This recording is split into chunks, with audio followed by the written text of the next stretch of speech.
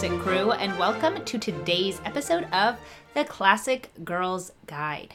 We are back after our book club discussion and our live stream Q&A, and now we have 3 uninterrupted weeks of podcasts. So I'm excited to be back in the swing of things. As you guys know, this podcast comes out 3 times a month, so you'll always have new content here, and it is exclusive for my premium subscribers. So today's episode is going to be all about 5 ways to communicate with your partner that guarantee a good outcome.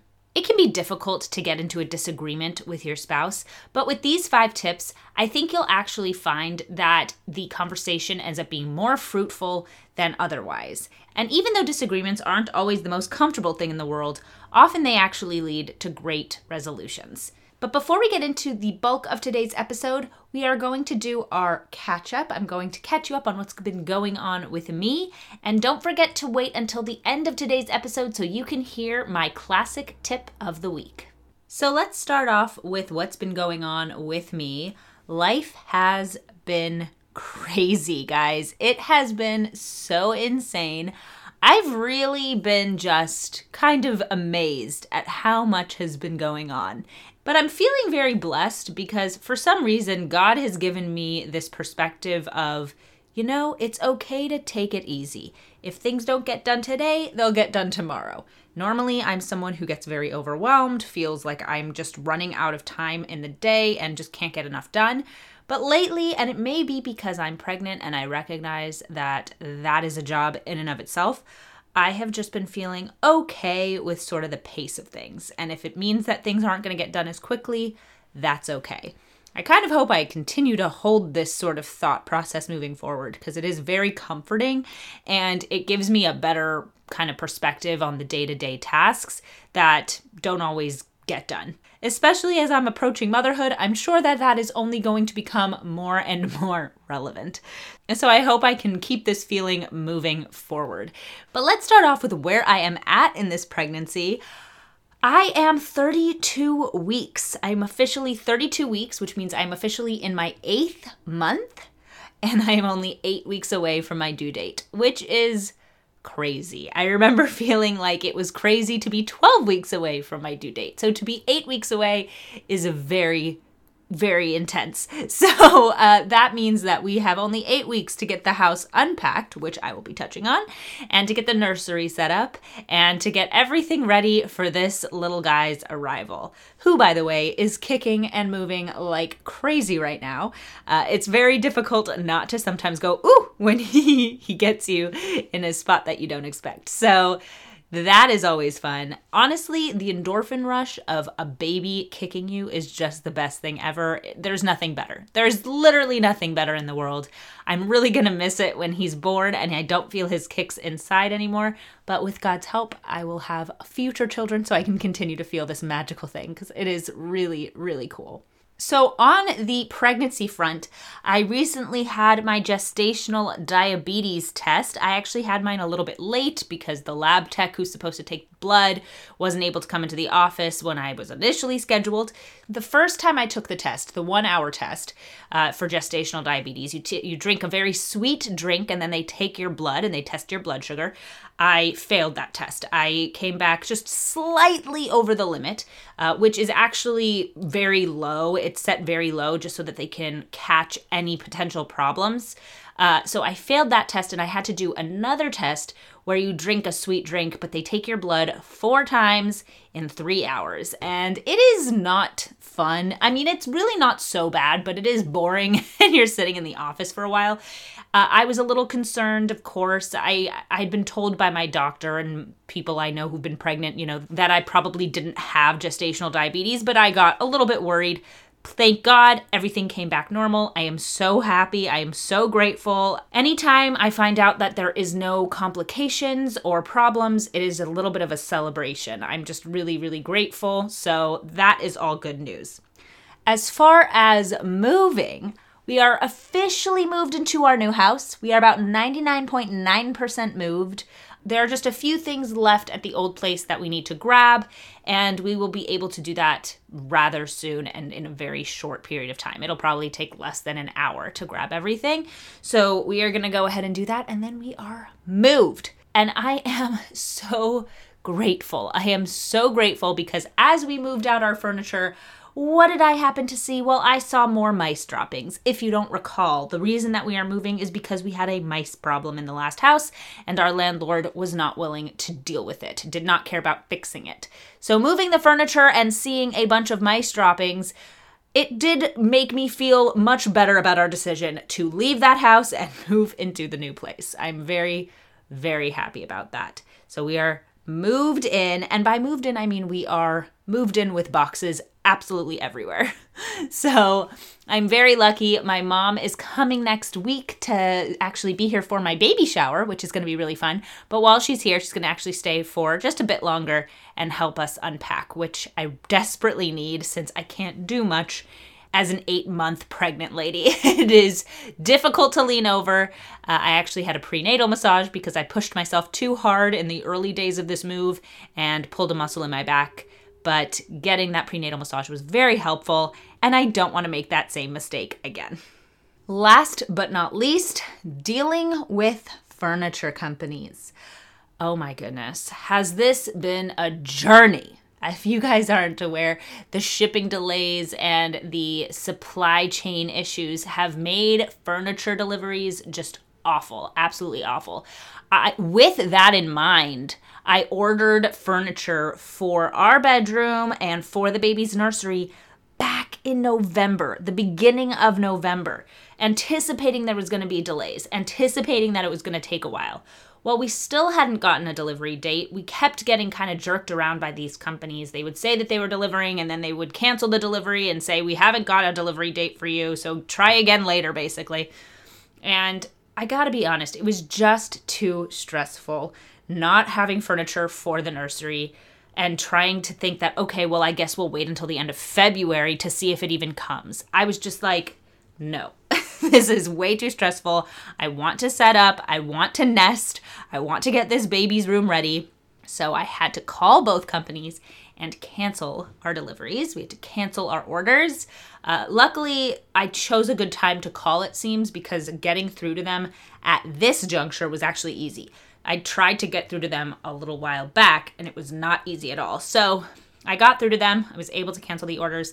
And we are just going to go buy some things maybe at Goodwill or off of Amazon that we can guarantee will be here soon. So that is the update for the nursery, for furniture, and pretty much what's going on in my life. But let's get into our main topic. So today we're going to be talking about 5 ways to communicate with your partner that guarantee a good outcome. So we are specifically talking about those conversations that are not easy to have, that could easily lead to a disagreement that leaves both of you more upset than when you started. Disagreements in marriage can be fruitful and can be used to actually help your relationship grow, to help you guys learn what you need to do to compromise. But it's not always easy to see that. So I want to share 5 tips that I have, 5 ways to communicate with your partner that will make this kind of situation easier, and that you'll find that you actually are happy about how the conversation went by the end. So the first way to communicate with your partner is to express what you want to come out of the conversation. Early on, when you get into a disagreement, express to your partner what it is that you want from this conversation. And I'm not even talking about, okay, well, I want, A, B, and C, as in this specific outcome. I'm talking about expressing the good emotions you want to have by the end of the conversation. I'd like to feel positively at the end of this conversation. I'd like to feel like you and I listen to each other and that you and I are actually going to end up on the same page. Just expressing from the very get-go that you want this to be a positive interaction, that you are looking to have this be a conversation that makes both of you feel good about it at the end, I think is really important, because it's really easy to get caught up in the emotions of a disagreement, and nobody feels better by the end, and you assume the worst of the other person's intentions. But if at the beginning, both of you voice, no, what we want is to have a good conversation that initially might not be so easy, but by the end, we're both happy. We're both looking forward to being close with each other again. Because during a disagreement, it's not always easy to remember to stay kind of emotionally close to your spouse. But to say to them, I really want for us to both feel positive and good. I'm looking for us to both be happy at the end of this interaction. It's not about me winning over you. I want us both to be in a good place. I want our relationship to be in a good place when we're done with this conversation. It just takes that pressure off of we're fighting each other, and makes it more about, okay, we're going to come at this as a team and really try and work this out. So by the end of this conversation, we are closer as a couple than we were at the beginning. So my first piece of advice is express what you want to come out of the conversation, the positive feelings that you want to share. Number 2 is admit you're wrong. This is one of the hardest things to do when you are in a disagreement, is hearing what the other person has to say and actually listening. And if that means that you're wrong or part of what you're saying is wrong, then you can admit it. I think that it is so difficult to admit when we are wrong, especially when maybe there is some validity to what we're saying. But if you are partially wrong and your spouse gives you a reason for why, you have to be able to admit it. You have to be able to actually hear what he's saying. I've found that in many of the disagreements that Jacob and I have, we very quickly realize that neither one of us is entirely in the right. And both of us have gotten pretty good at being able to say, you know what, even in the middle of an argument, even in the middle of a disagreement, being able to say, you know what, you're right on that point. I wasn't fair there, or I didn't do the right thing. And in doing so, it really gives your spouse an opportunity to see that you aren't just totally caught up in the emotions of the conversation. It shows them that you're there in good faith. You are there to actually find a solution. If you can't admit you are wrong on any front, then why should they trust that you are there for a good reason? Why should they trust that you believe that they have good intentions? It shows that you are clear-headed when you are able to recognize your own mistakes and your own flaws, even when you want to get across a point. Honestly, when you can actually get to a point where you can admit that you're wrong in the middle of an argument, you'll realize that the argument isn't about you anymore. It's not about you versus your husband. It's about getting this solved. And if that means recognizing your own mistakes, you should be willing to do that in order to get a compromise. It also shows that you're still maintaining empathy, even in the middle of a contentious, heated sort of conversation. If you are able to recognize that your spouse has said something that means you are wrong, then it means that you're actually listening to them and you're hearing what they have to say and you're imagining what it would be like if you were in their shoes. And that is just a really good quality to develop more and more over time. So it's worth being able to actually pause in the middle of how you're feeling and recognize what your spouse is saying to you.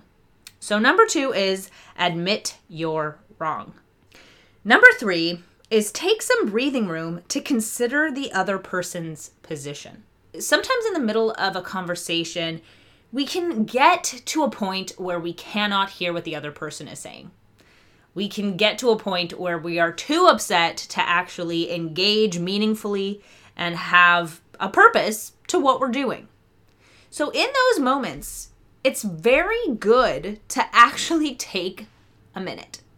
Take a break, walk away, do something entirely separate from one another, and reconvene soon after. It doesn't even have to be like a 2-hour break. It can be a 20-minute break. But sometimes just walking away from each other, doing something else, and kind of allowing those thoughts to sort of percolate can give you a better perspective on what your spouse is trying to say. So a good example is the other day we had a disagreement.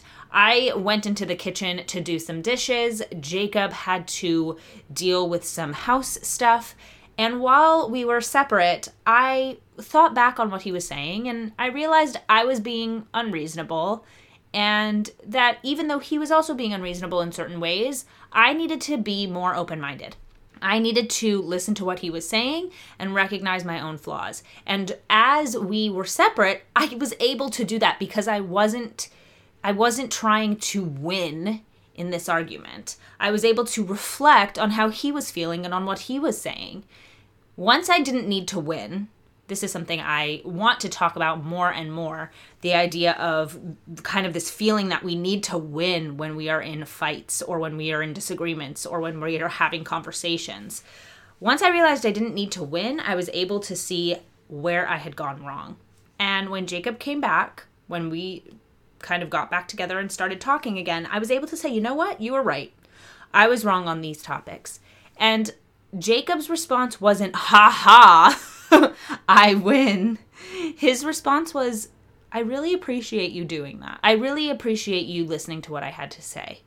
And the rest of the conversation was fantastic. And by the end, we were both very happy. We had both accomplished what I'd initially asked, which was expressing what I wanted to come out of the conversation. We had both accomplished that. We were both happy with the outcome. And even though it was difficult for me to say, even though it was difficult for me to admit, I felt much better at the end of the conversation, realizing where I needed to improve so that we both could improve. So that is number 3. Take some breathing room to consider the other person's position. Number 4 is sit down next to each other instead of standing. Oh, this is one of the worst and easiest mistakes to make when you are trying to communicate with your spouse. Standing is immediately adversarial, and no one is comfortable while they are standing. It immediately puts you both on guard. It immediately puts you on opposite sides of the room. It just is really, truly terrible when it comes to having a good, meaningful conversation. The best thing to do is to sit down next to each other. Maybe even hold hands. This is something that Jacob and I try to do when we are not agreeing with each other. We'll sit down next to each other and we'll touch physically. Because touching physically is a reminder of how much you love each other, even in moments when you disagree. But being separate from each other on opposite sides of the room will only make it easier to raise your voices. If you're sitting right next to each other, holding hands, you know that you love each other. You know what you're there for, which is to accomplish an outcome that both of you are happy with. And you don't have to raise your voice because you're right next to each other. It's not always the easiest thing to do when you're having a conversation that is difficult, but it really does improve the quality of the communication when you are sitting next to each other, physically touching, and recognizing what you are there for, viewing each other as teammates against this problem instead of trying to view each other kind of as adversaries. So I am always a proponent of sitting next to each other, holding hands, not standing. My last point for today is put yourself in your spouse's shoes when they tell you how they're feeling. When you disagree with someone, it can be really hard to put yourself in their shoes. But it's really important to do it. It will make the conversation so much more fruitful if you can hear what the other person has to say. Now, of course, they have to do the same for you. They have to hear what you're saying. But listening to what your spouse has to say, listening to their version of events, their view on things, how it differs from yours, and really trying to put yourself in their shoes to understand it will inevitably lead the conversation to a better outcome. Because it's not you purposefully misunderstanding or misreading your spouse. It's you really trying and making an effort to understand their points too. And when you do that, then you both are going to be working towards a compromise that makes you both happy and with the recognition that you may view this topic differently. It's really important to be able to say, I know what my partner thinks on this. If you don't understand what your partner's view on something is, you need to listen better.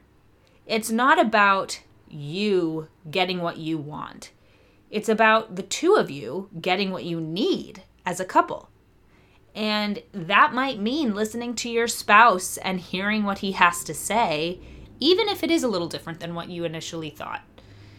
So if you can tell your spouse back to him what he thinks, then you're in a good place to start making a compromise.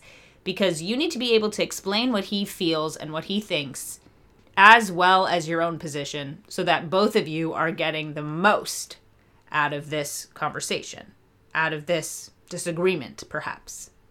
And at the end of the day, that is really the goal of all of these conversations. So last but not least is put yourself in your spouse's shoes when they tell you how they're feeling. So that is it for the main portion of today's podcast. But I'm so glad you stayed to the very end because now we have my classic tip of the day. I have found such joy in the past few weeks by finding playlists on Spotify for places that I'd like to vacation, if that makes sense. So let's say Paris. I will search Paris street music or Paris cafe, and I will play that. And suddenly you feel chic. You feel like you're on a vacation. If you are dreaming of going to Greece or you are dreaming of going to Germany, put on some music that reflects that. Go to Spotify, just type in German music, German street music, put on Greek music, and you will feel like you are taking a break from reality and you are on vacation, even while you're doing chores. It's something that I really like doing, and it just makes the day a little bit brighter. It adds a little bit of cheer to my day, and I think that it would bring some cheer to your day too. It's a very simple addition to what you're up to, and it just makes everything a little bit more exciting, especially in winter. Am I the only one who just hates January and February? I'm always thinking, I don't even know what these months are for. What happens in January and February? And, when it's cold and dreary out and you're not leaving the house so much and it's dark really early, it's nice to be able to put on a playlist that makes you feel bright and sunny and airy and reflects different locales. So that is my classic tip of the week. Let me know your thoughts in the comments. I'd love to hear. I'd love to get a conversation started as well. So if you have any tips about communicating with your spouse or your boyfriend, let me know. I'd love to hear. Thank you so much for listening to today's episode of the Classic Girls Guide, and I will see you all in my next episode. Bye!